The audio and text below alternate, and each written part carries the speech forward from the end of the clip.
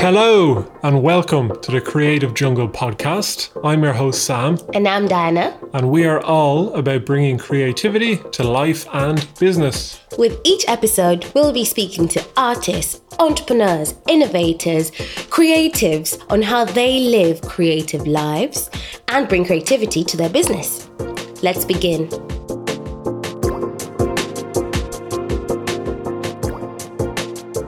So today on the podcast, we have a very special and exciting guest, Tamzin Merchant. She's an English actress, best known for starring roles in Pride and Prejudice, The Tudors, Salem, and lately Carnival Row, which we absolutely loved. And we were just saying how much we loved her character.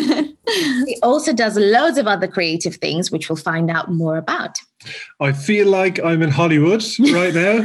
And we're very excited to learn about how Tamzin got started, what the film and TV business is like, any tips she has for anybody looking to get into those businesses, and what creativity means to her. So let's go. Hello. Good questions. Hi, guys. Hi, welcome. Thank you. Thanks for having me. No, you're so welcome. We're so excited to have you. Thank you for the time. Just for everyone hearing and listening, what do you want to tell us a little bit about what you're currently up to, juggling the various things you're doing now? Well, I'm currently sitting on my sofa in my pajamas a lot, which I think many people are doing. Yeah. But I'm at the same time I'm working on my second book, which is the sequel to my book that's going to be published in January. So I'm working on book 2. And we're waiting for COVID to be okay to basically go back and film the last of season 2 of Carnival Row. So we have to film the last few episodes, but because of COVID, we've got a while to wait before we can do that. So writing a second book is quote unquote killing your time. Yeah, exactly. Amazing. And what's the first book about? Like, we read about it just a little bit before we got started. It just sounds so wonderful. The story sounds so great. Yeah, do you want to tell us a bit about what it's about? Yeah, it's called The Hat Makers, and it's set in Georgian kind of era London, but it's a magical version of London. And it's about this family of magical hat makers who make these hats with sort of enchanted ingredients that then, you could put a hat on and suddenly be able to, have a very witty conversation, and sort of all the great zingers would come to you because you were wearing like a special hat with, a feather from a bird that tweets really sharp, clever things or something. Yeah. So it's like, it's that kind of thing that they put on their hat. So it's, I'm not very good at explaining my book. I need to get better at this. Really. It's basically about Cordelia Hatmaker, who is this 11-year-old girl who goes on this adventure and has to ultimately make this very magical hat that will save a war if she makes it right and gets it on the right royal head in time. Wow. Yeah. That sounds absolutely amazing. Where did the inspiration come from? I have to ask. Really weirdly, it actually came from a dream that I had when I was shooting Carnival Row season 1. The costume department was so amazing in Carnival Row, and they kept on talking about having to make a special hat for David Jesse, who plays a Graeus. He has these horns, and his character is the most, beautifully dressed character in the whole show. And he has a special hat that was made to fit on his horns. So he plays a fawn. To anyone wondering why I'm at his massive horns. Yeah. Yeah. So the hat, they were talking in the costume department about this hat maker. And then that night I had this dream, and I woke my boyfriend Barney up at 4:30 a.m. Yeah. This dream. And I was like, Barney, I've just had a dream about magical hat makers. And he was like, write it down. It was 4:30. Like, okay, what did okay. So I was like, okay. Then I wrote it down. I was so enthusiastic about it.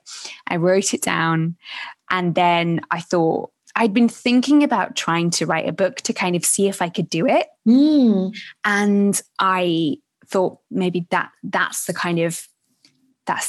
kernel of the idea for the book. So I started writing, wrote a draft that was like really, really bad. Yeah. And then I was like, it was going to be for children? Or yes. Yeah. I think because it was, the way the book kind of came in the dream, it was like appeared as a fully formed book in the dream. Wow. Yeah, it was really weird. But then, there was like 2 years of trying to write it and make it good. Like it came as a dream, but then I had to put a lot of legwork in to make it a reality. Yeah, but that's amazing. It's like you had a little spark of inspiration and you then have to take that and run with it to set it alight. Yeah, exactly. Yeah. So, I think it would be quite disheartening for people to hear like, oh, I just had a dream and now I've got a book. But it's like, no, it was easy. Yeah. Awesome. And when you wrote the first draft, is that when you started showing it to, I guess, potential editors and publishers being like, oh, I have this idea, does this work? Or no, I wrote the first draft and it took me several months. And then I read it again after about a month off. And I was like, oh no, that's not what I'm trying to do. And so I just basically started it again from scratch. And then that draft, about 6 months later, was the draft that I sent to the amazing lady who is now my agent, my literary agent. Amazing. So it took me 2 full drafts and then rewriting as well on the second draft to actually then feel okay to send it to an agent. So it was a very long process. Yeah. And I was learning all the time. And I'm still definitely learning. As I do. Book 2. Yeah. Out of interest, just on that, did you have a routine for writing it? As in, did you go every Friday, 2 hours, I'm going to write a bit? Or did you get bursts of kind of inspiration and do it then? That's a good question. And actually, one of the things that I found in the process of writing it was I kind of created this structure that works for me, which is when I had a day off or days off in a row, I would basically do 3 hours a day of writing, generally in the morning. And I would always set a timer on my phone for 45 minutes. And then I would just put the timer on, put my phone on the other side of the room, turn the internet off, which is one of the keys for creativity, I believe. That's actually a really good tip. Yeah. Yeah. And then phone on the other side of the room, timer for 45 minutes. And I would sit down and I would write. And I would do that 4 times a day. So for 3 hours a day. And then that would be it. After I'd done my 3 hours, I'd have the rest of the day to do with what I wanted. And I found that actually I was most creative when I kind of made for myself a space in which to play at the work, if that makes sense. Yeah. So I imagine that there are some people who create in a kind of Picasso-like tempest of energy, and that's fueled by pure kind of creative impulse. Yeah. But I find like if I did that, I would do it maybe once every 2 weeks and then burn out. And then after another couple of weeks, I had to like get back to it. Yeah. So it feels like a daily practice, and making daily room in my schedule to do it was the way that I could actually do it in a way that, sustainably, exactly. Mm-hmm. So, and I know that loads of people probably don't have the luxury of that time, because as an actor, I have like a lot of time off. Yeah, you have chunks of time on and off. Yeah, exactly. And even shooting Carnival Row, like the way that show shoots is that there's lots of days off, and there's like an intense period of a couple of weeks on and then a couple of weeks off. So I was able to have time to sustainably every day come to my laptop and do my timer and turn off the internet. Those are the things just that focus. That's really, I think that's so great to hear you say, because it's exactly that. I think the bursts of creativity that a lot of people see, or you see in kind of general media, I have this idea, and then I'll work on it for like 2 weeks, and then it'll be this amazing book, and then voila, I've kind of made it, I've created this thing. Well, the reality is just Sam's favorite quote, chip away. He literally says that to me all the time, but it is about chipping away at something consistently. The routine. I saw a little video from the BBC archives with Roald Dahl. He used to always go into his garden shed every day, 5 days a week, did 4 hours, maybe 5 hours, sharpened his 6 pencils, had all his stuff, and just sat there.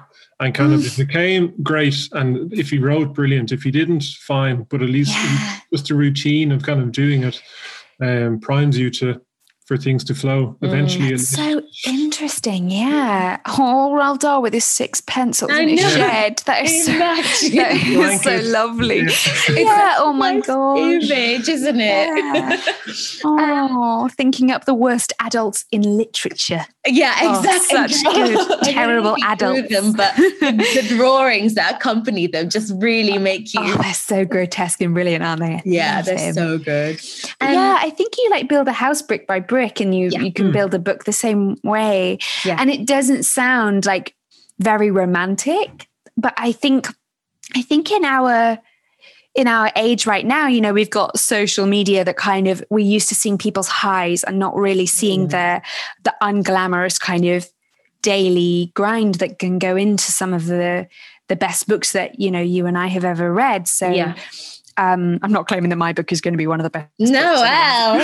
Planting the seed.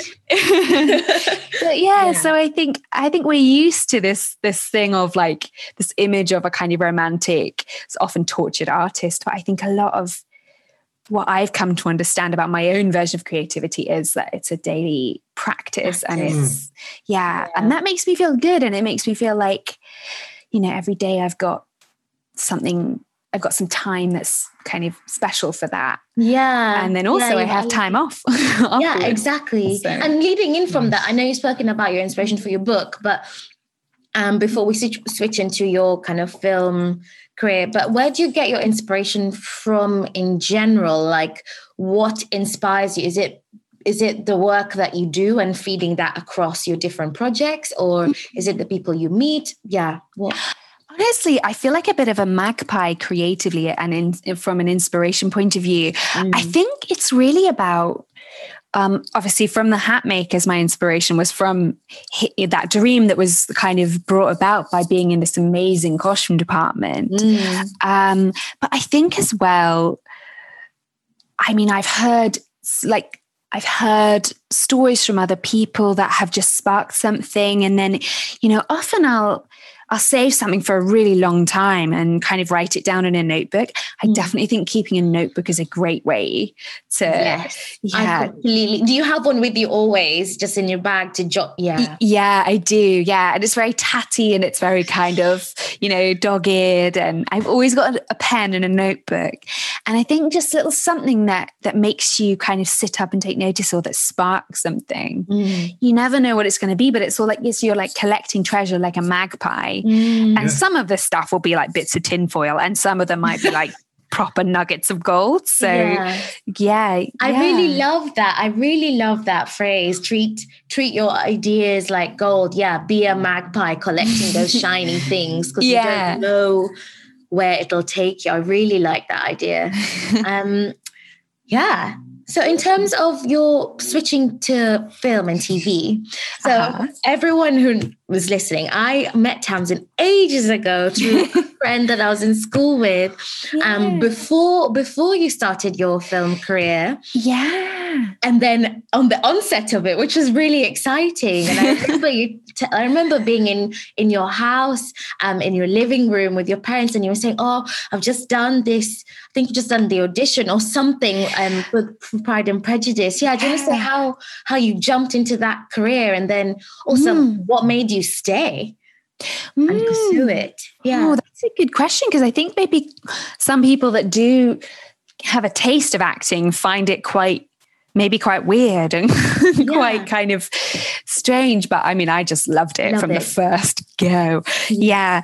I mean, I always loved doing acting at school. And I was lucky enough to go to a school where we put on lots of plays and lots of there were drama classes you could go to and drama clubs. And that was really amazing. So that was a great privilege. But I basically got into Pride and Prejudice because I was reading the novel of Pride and Prejudice for the first time. And when I was 17, and there was an article in the paper about how Keira Knightley was going to play the lead in a new adaptation. And it wasn't like a casting call or anything. It was just like a piece of information. And I thought, well, I want to be in that. So I found out who the casting director was.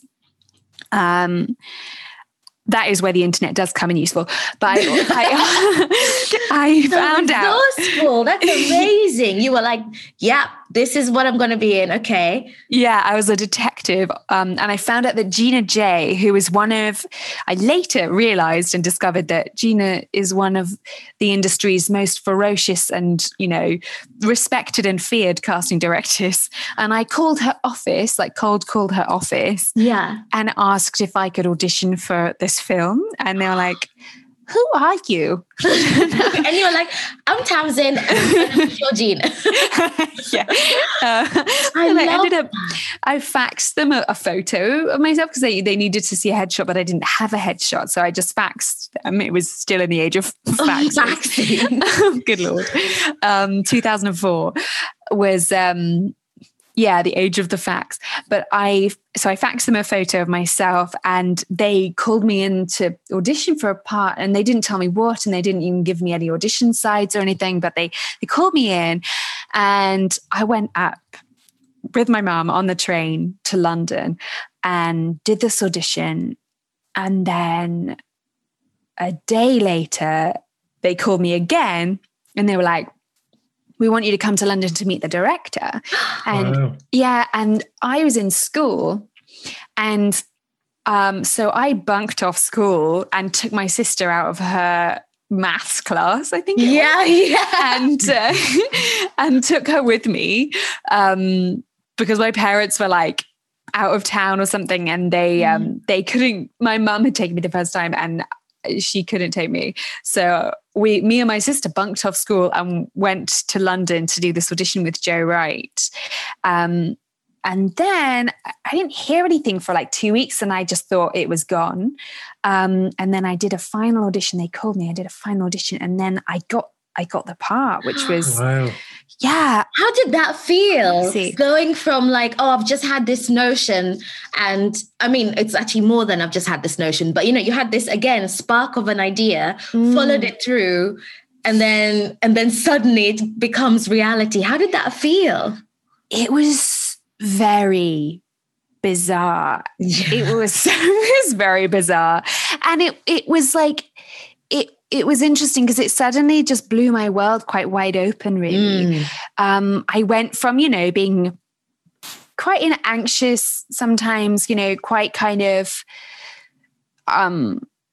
quite sort of, worrying about the usual things that 17-year-olds worry about, to suddenly, I was in a film set, playing a role opposite people who I'd seen on cinema screens. Yeah. And it was really, people who were huge. I mean, huge now, huge then, Yeah. It was an actual, Hollywood movie. It was very strange. They announced it in school assembly and half of the drama club kids didn't talk to me anymore after that. No, really? Yeah. I love that they announced it in the school assembly. That's awesome. It was quite strange. Surely they'd be like, what did you do? This is amazing. Yeah, I don't know. I guess I think the thing I love about actors and can also be deeply frustrating is that we can have each other's backs, or from quite a young age, we can just see each other as competition. And, it can be a little bit strange, I think. Yeah, it is strange to see each other as competition when I guess, but we just think, I guess, from like a business mindset now, it's like collaboration is everything, because you can't you don't take yourself ahead. You don't go ahead by yourself. There's a whole village behind you. As you said, your mom coming to the audition, your sister, maybe the person who got your photo thinking, I'll just submit this anyway. There's a whole host of people behind you. That's so true. It feels strange hearing from like and we've thought this as well. Sometimes in the creative industry, it is always, maybe there's a little bit more about competition rather than collaboration. It's a bit of a shame. Yeah, it is. I definitely think we work best when we're all kind of, what's that saying? If you want to go fast, go alone. If you want to go far, go together. Exactly, yeah. I really think that that's true. Because there's definitely films where, or even I guess like Quentin Tarantino as an example, he tends to use the same kind of actors and actresses. Mm-hmm. So like there can be that where people kind of bunch together, they enjoy working together, and then they produce an awful lot more. It definitely can be helpful. Yeah, I think when you find your people as well, like when you find people that you love working with and inspire you and challenge you, like that's the sweet spot really. Yeah. As an actor, as a director or a writer, like I think... Have you started finding your people that you're like, oh, actually, we can work on this project or try this out together? Yeah, very much. Yeah. Oh, that's so cool. Yeah. It's like things in the making. I can't wait to see them. This kind of brings us on nicely to the next question, which is, for anyone listening who wants to work in film and TV, what advice would you give to get started? And you've kind of given lots of really good examples already. And also just on the business side, there are obviously two different beasts. There's the creative performing side and then the business side. So any kind of general hints and tips there would be brilliant. Yeah. I wrote a couple of little notes down actually. Nice. I thought, so I think something that's really good to get started and to get started and to kind of try and thrive in acting and film and TV is to try and make your own luck. Like I did with calling the casting director. I mean, I don't know what, I genuinely, like, that to me was a moment in my life that was an absolutely pivotal moment. Like, I do not know where I would be now in the world or in life if I hadn't done that. Yeah. So, because I didn't go to drama school, I didn't kind of do any of the kind of very traditional routes into acting. I just bizarrely took a weird little shortcut. Yeah. But yeah, so I'd say try to make your own luck and to make your own opportunities and also make your own projects. Like write something for yourself. If you're an actor and there's a role that you want to play that doesn't exist, write it and then write draft 2. It's definitely something I've learned. Write draft 2. Improved, yeah. Yes, exactly. And ask for advice and opinions, and don't take it all, but take stuff that means something to you and that sort of speaks to you. I would say try to grow your resilience without growing cynical. Love that. Nice. I really, really love that. Yeah. Because I think it's and I've been through periods where I've kind of grown a bit of a harder shell because sometimes that's the way to survive. But I think shedding cynicism and shedding entitlement have been two of my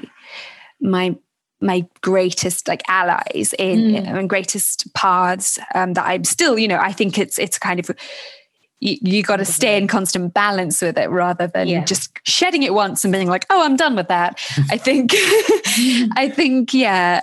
shedding cynicism and entitlement and working for every opportunity and trying to earn it rather than just feel like you should be given something. Yeah. I really, really love that. I think that's one of the best pieces of advice I've heard, actually, shedding cynicism and shedding entitlement, and that being a continuous process, because that definitely happens to everyone. You get something and you're like, yeah, I'm so on it, all over it. I'm going to get this next thing. Yeah. And then you don't, maybe you get that, and then you maybe don't get the third, and then you don't get the fourth, and you're like, oh, is that it? Am I over? You don't go thinking, you know what? No, I just need to work for it. Will come. And actually, I don't deserve everything I go for. Yeah. And that there are other people with other stories who deserve things, and that there are lots and lots of deserving people. Yeah. And that actually some of it's luck, some of it's taste of the people choosing.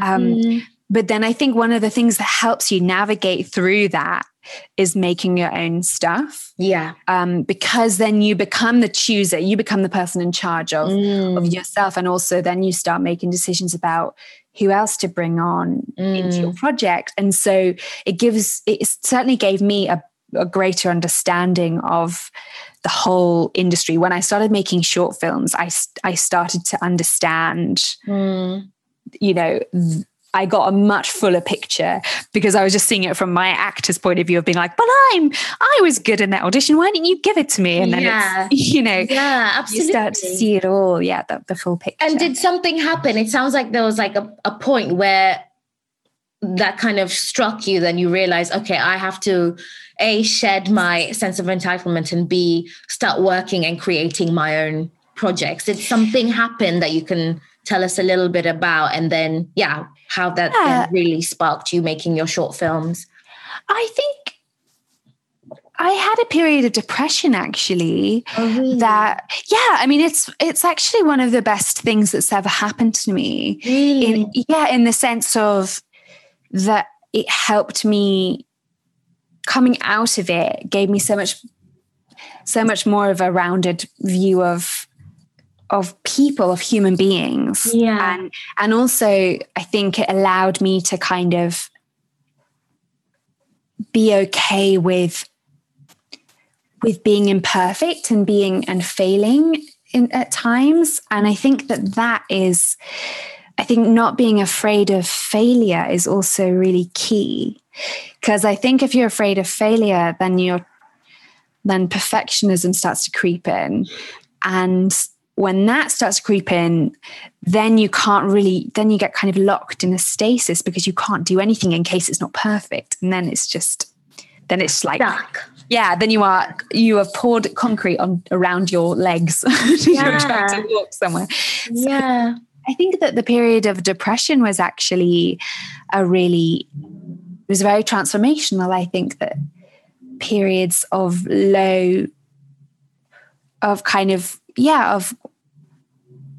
when you've got low energy and low self-belief, then when you come out of it, when you get yourself out of it, then that's actually you learn so many things about yourself, and what you want to say, and what's important to say, and also what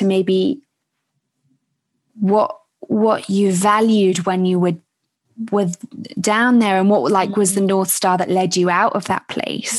So I found definitely that was a great moment of transformation. Wow, that sounds like it. And I've never heard somebody saying coming out of depression being a transformational period, but I can imagine that it is definitely, from going to that and then bringing yourself out. And what was your North Star that helped lift you?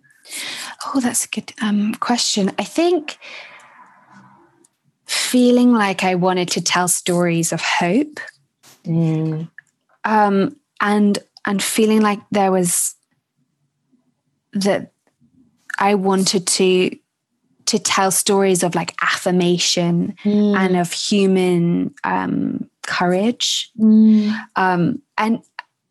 feeling that stories are worth telling. Actually, I think feeling like I wanted to tell stories of hope and courage and affirmation and that's.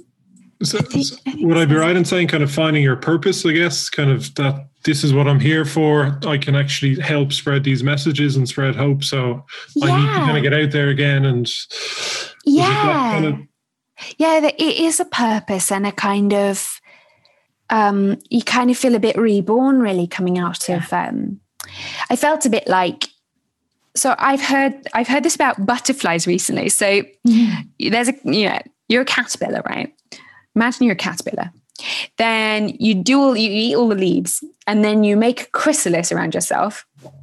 And then, I didn't know this, you turn into goo, and you turn into like a bunch of goo that's called, and the cells that you're made of when you're goo are called imaginal cells.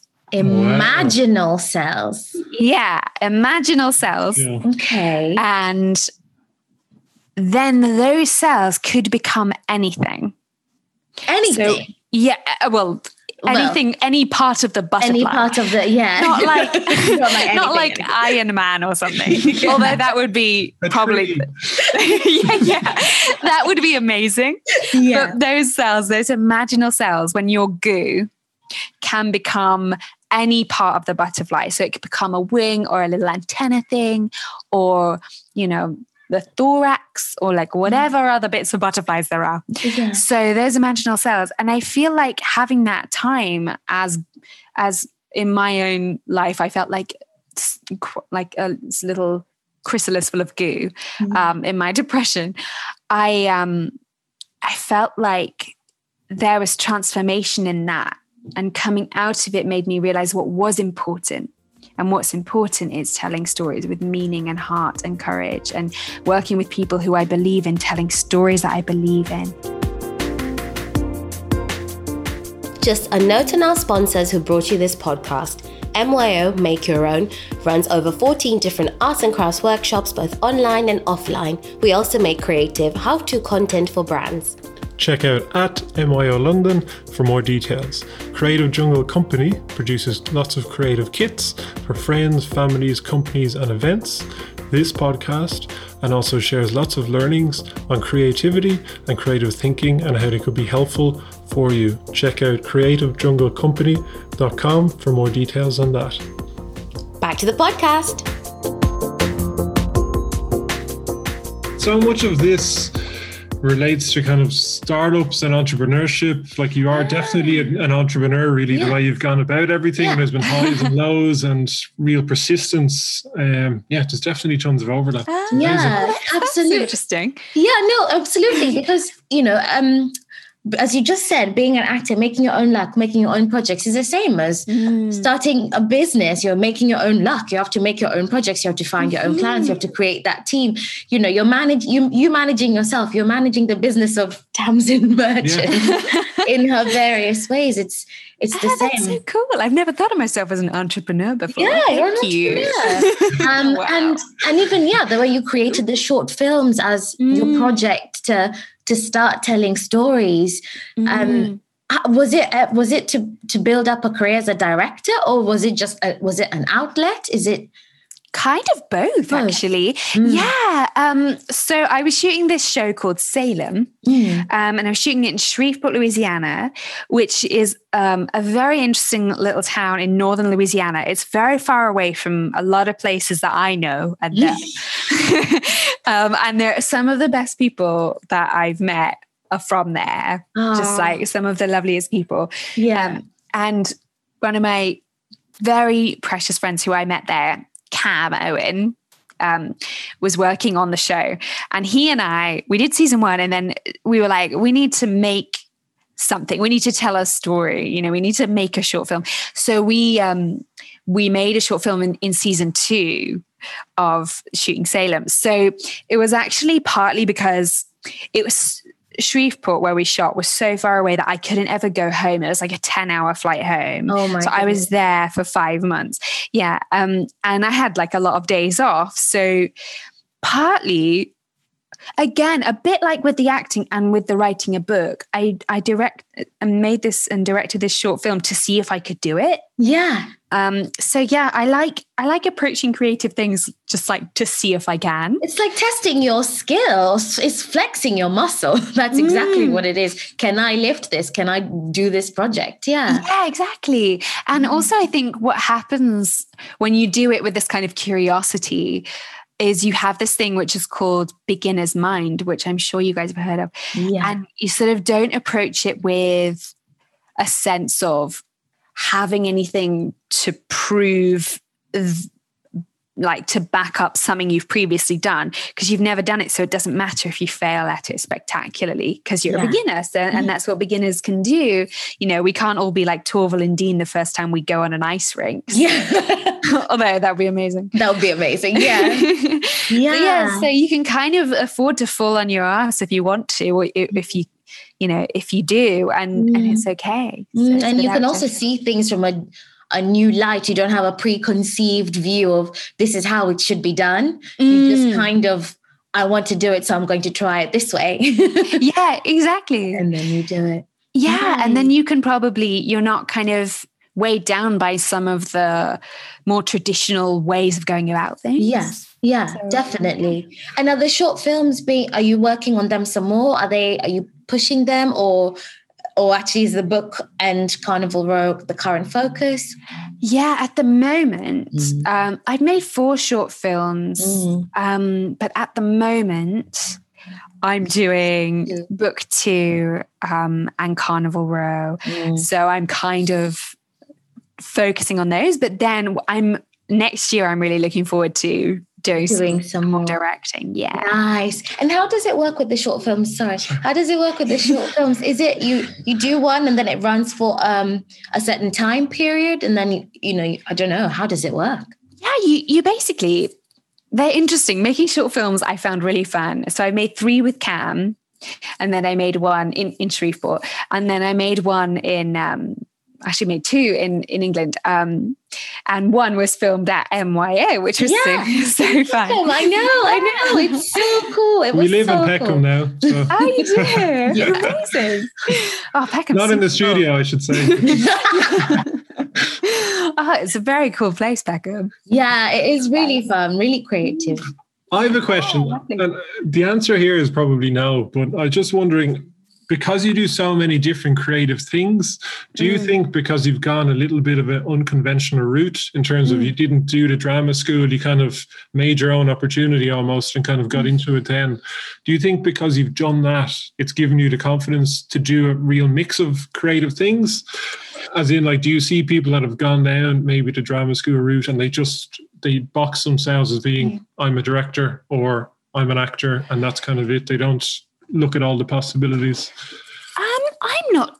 That's a really good question. I'm not sure. I think it can really depend on the individual.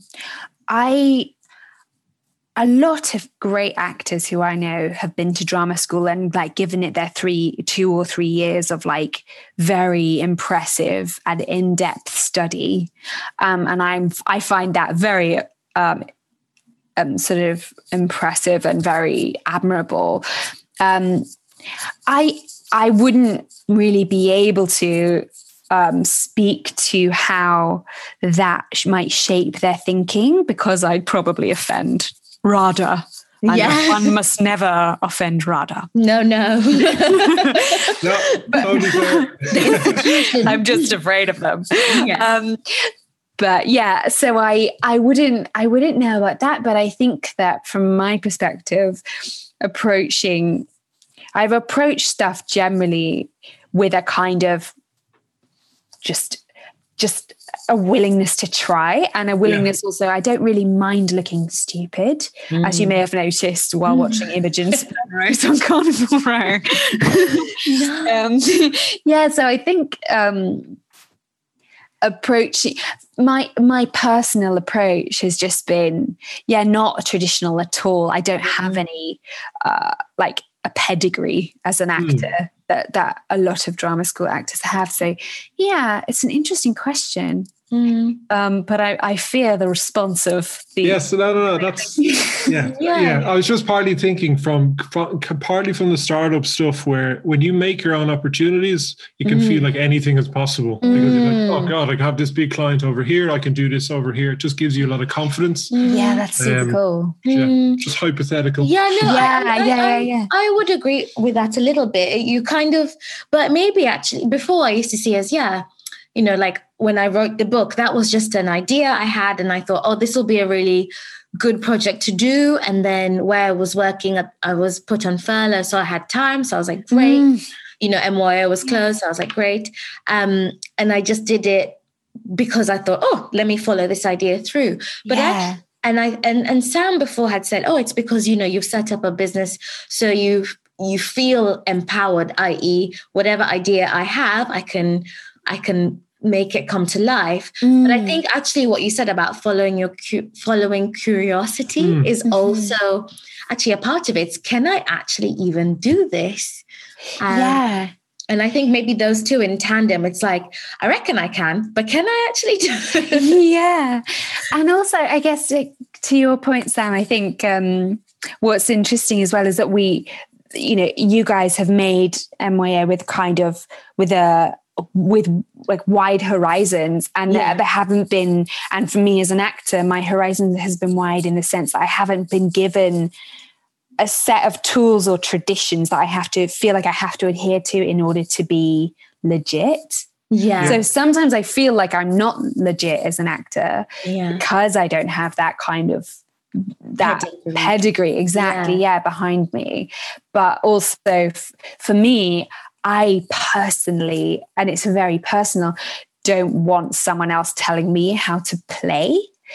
I feel a bit like sometimes certain things, and again, it just is so personal, so I wouldn't want to speak on a broad way, but for me, I mean, you get acting coaches that sometimes come and hang around on set and tell actors a lot of how to, or they have sort of this interesting relationship with actors that I've seen where it looks to me from the outside, and I'm sure it's not, that it possibly would feel to me.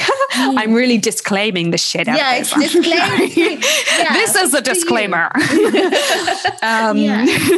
But for me, I don't want a set of like rules of how to play and how to create.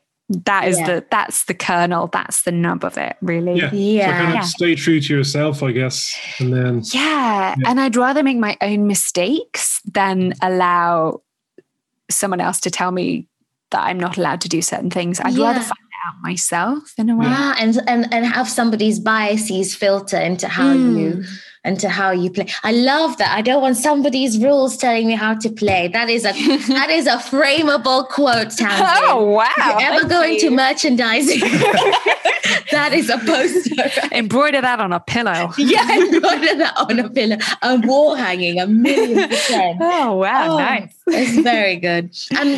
We've talked a lot, like loads of. Actually, no. I was going to ask about your highs. We talked a little bit about your, but what crazy highs have you had in your now multifaceted career that have just really struck you? The first being the phone call. The phone call was a massive high of getting, even actually making that phone call to the casting director was amazing. But then getting the phone call that I got the part was just like, that was my life fully changed. That was a sort of sliding doors moment. Having someone tell me that they want to publish my book was just, unbelievable, really. So that to me, I think I'd wanted to publish a book or to write a book really since I could hold a pencil, really. So that to me was huge. Yeah. Because you studied English, didn't you? Yeah, English literature. English literature, Yeah, and education studies. So there we go, so that was massive. And for me, like the sort of more, the highs come from getting to work with actors who I love, going onto set every day on a job like Carnival Row to act opposite, like Andrew Gower and David Jesse and Tracy Wilkinson, like my core troupe on that show. And that to me is like an everyday gift when I'm working. So that's amazing. That sounds so lovely. I have to ask, because I have no idea how it works, but say, for example, with Carnival Row, What is that like? As in, okay, we're going to shoot next week. How long does it take? How long are you typically on set? How much readings are there before you start filming? If you could give a flavour of that. Oh yeah, of the process to the layman, to the everyday person. Okay, let me try, because at the moment filming is obviously suspended because of COVID. But for season 1, we shot in Prague for 5 months, and I got cast about 2 months before we started filming. Oh wow! Yeah.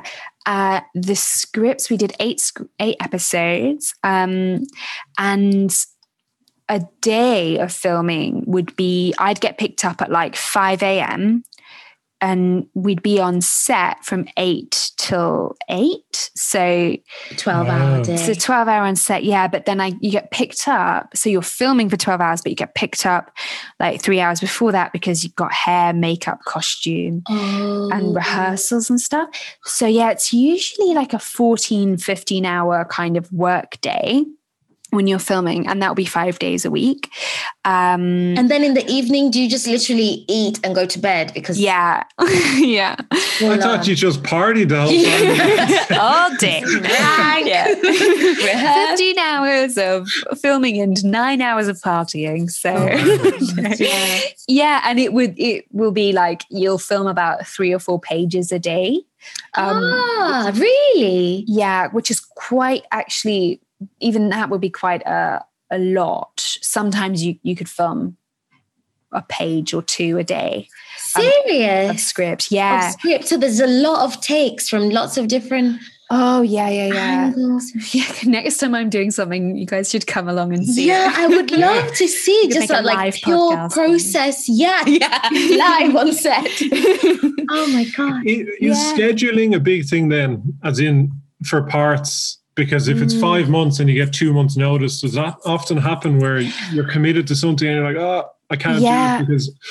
Yes. And that's where my agent comes in as well. Like, there'll be a point, when you get a job like Carnival Row, they have this thing called options, which is basically that they get to keep you on the hook for season 2, season 3, season 4, like as they go along. Yeah. So they get you to sign this option agreement, which basically means that they get first dibs on you.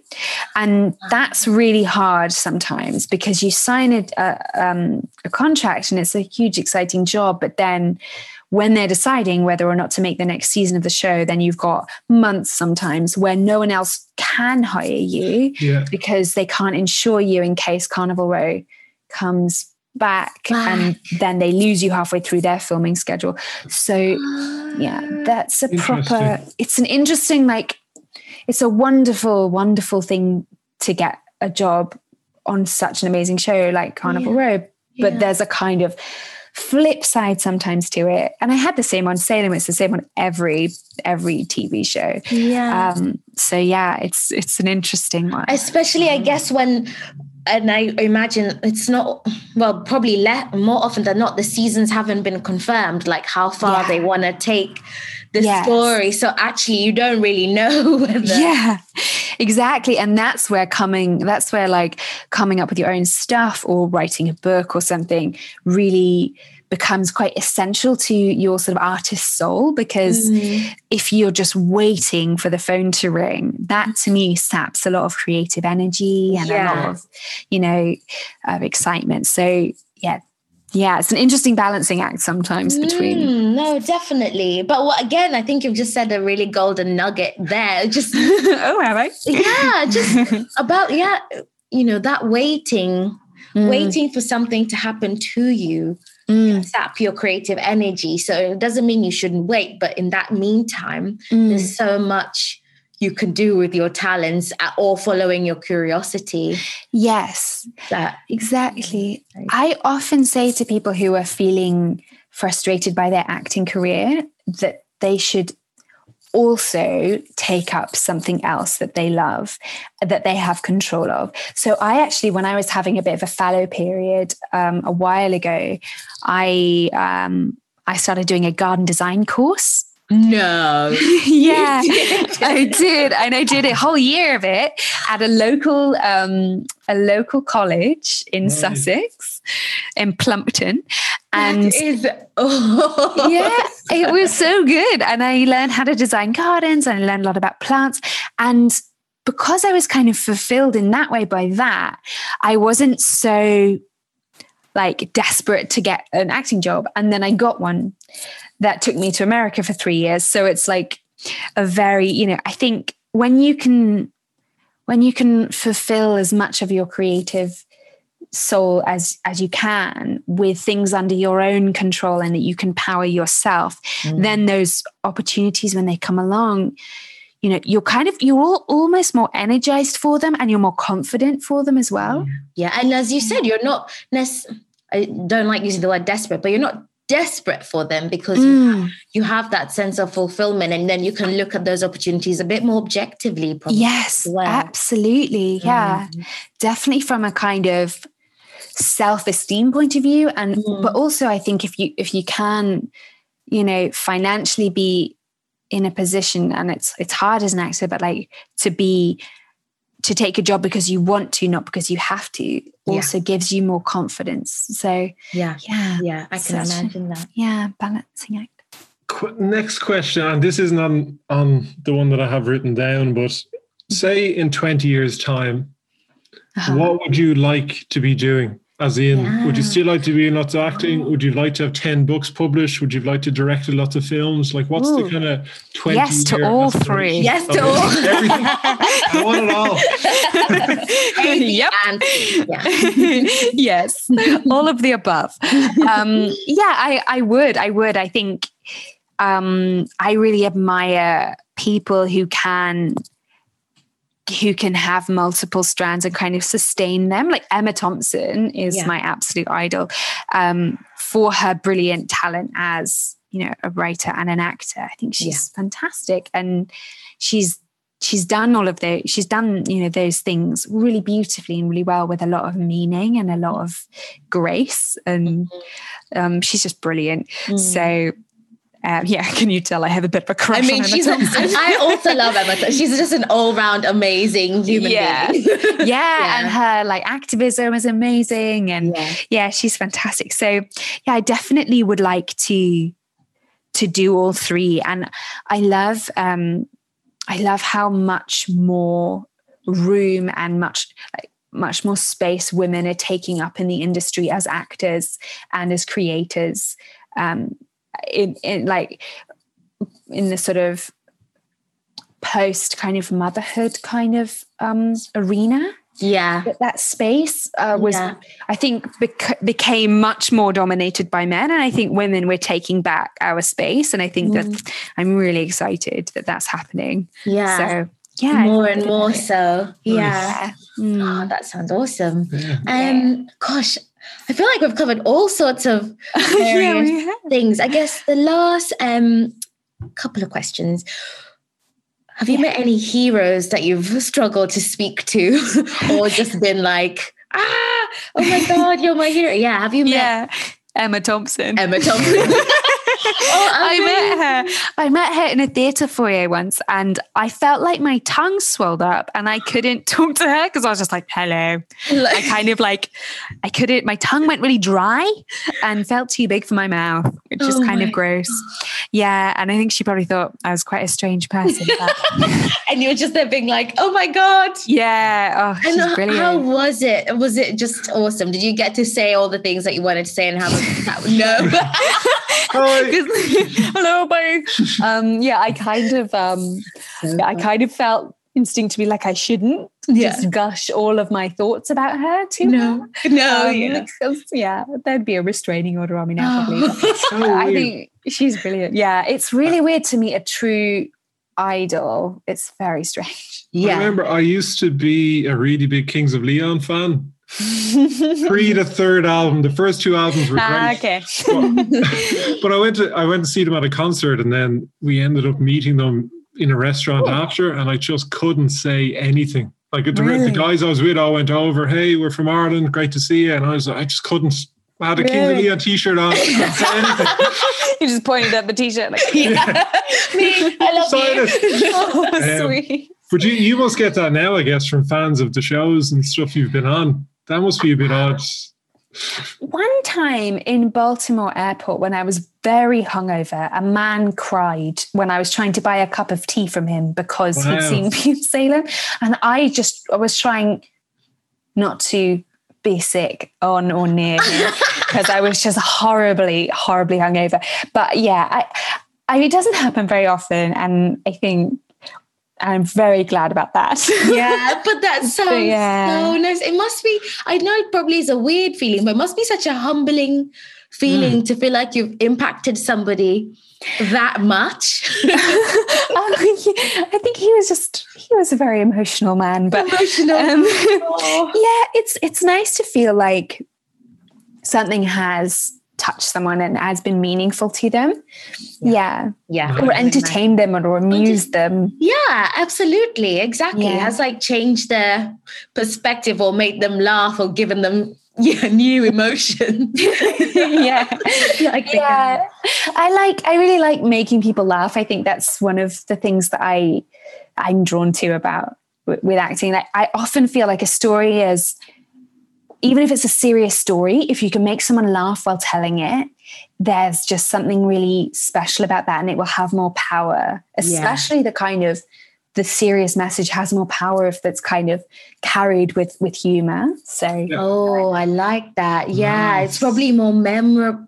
Maybe it's more memorable in that way. Yeah. Oh, I'd say it'll be interesting when your book comes out and is a bestseller. There'll be lots of kids running over. Oh my God. Yeah, that'd be nice. I hope so. I'm hoping that it encourages kids to make stuff themselves, because it's about people who make hats, and I really hope that kids will see the magic in creating stuff. Yeah, I must say, from a kind of creative crafting, that's what we do. I loved that it was about crafting these we should do a hat making like little workshop. That would be awesome. Imagine, make your own magical hat. What would it do?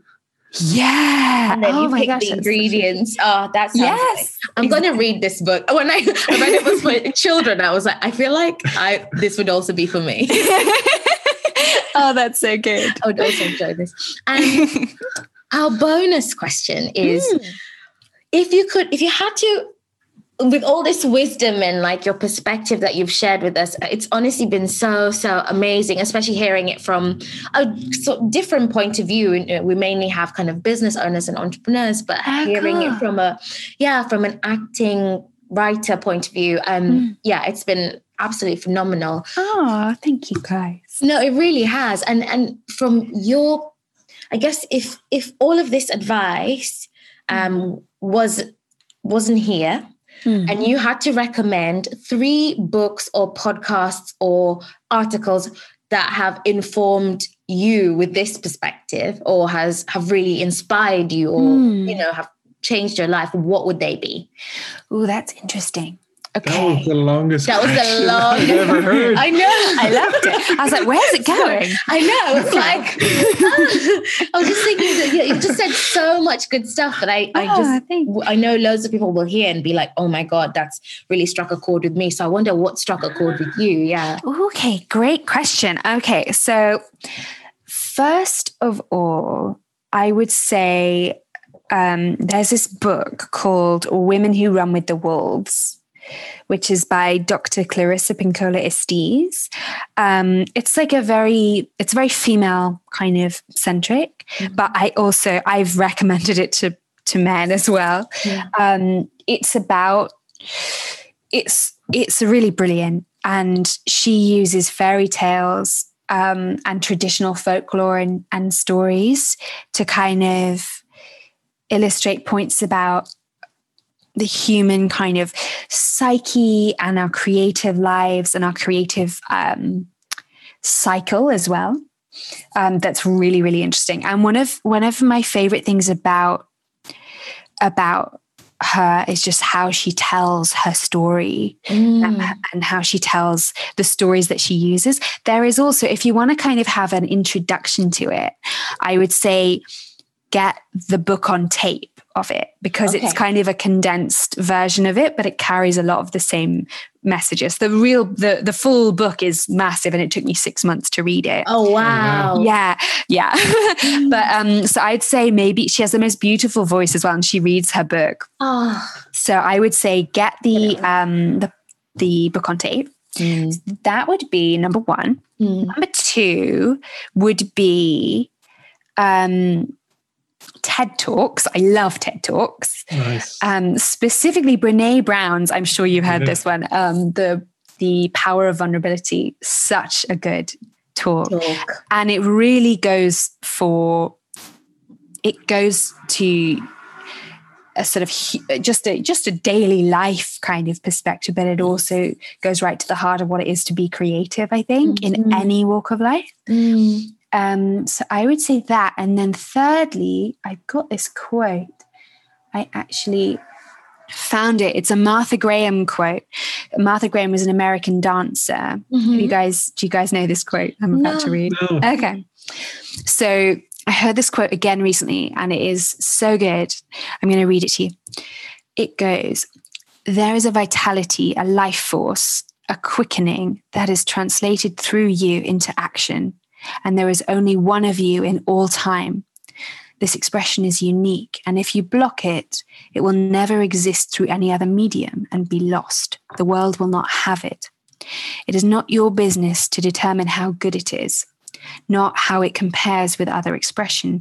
It is your business to keep it yours clearly and directly, to keep the channel open. You do not even have to believe in yourself or your own work.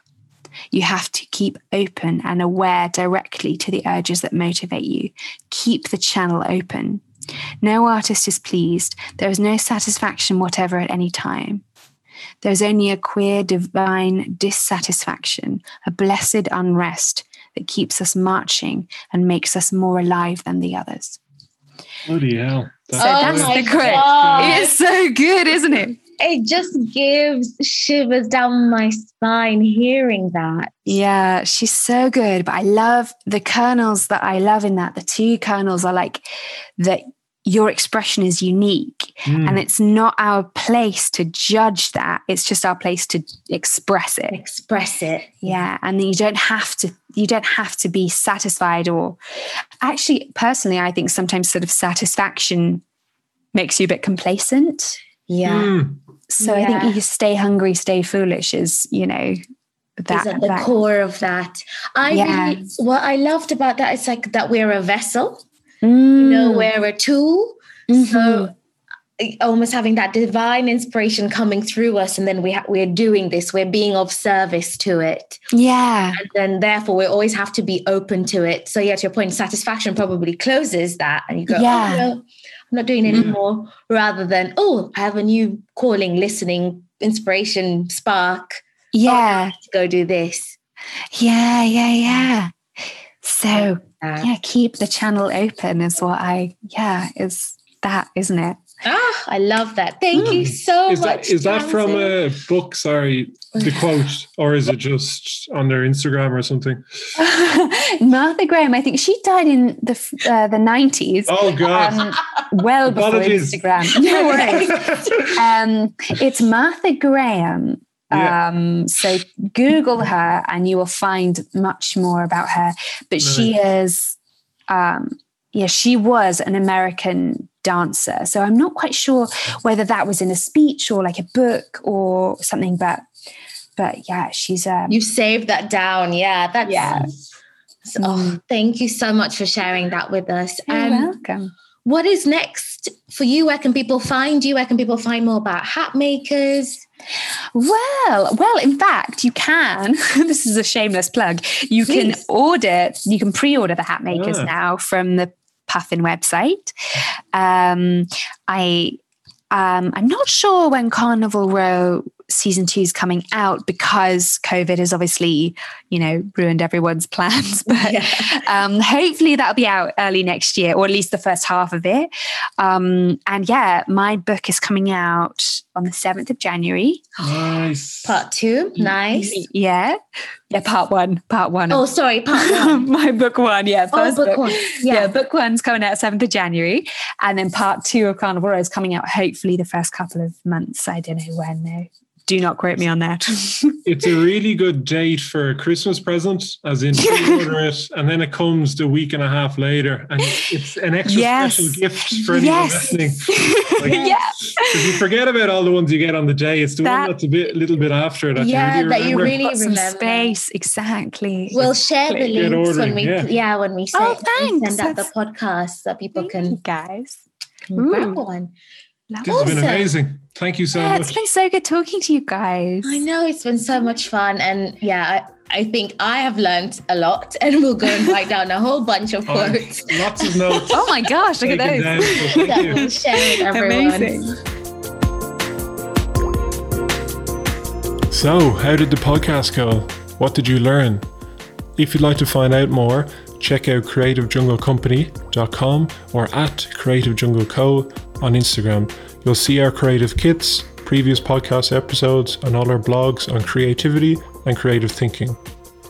If you'd like to leave a review, we'd very much appreciate it, but we really hope you have a colourful and creative week.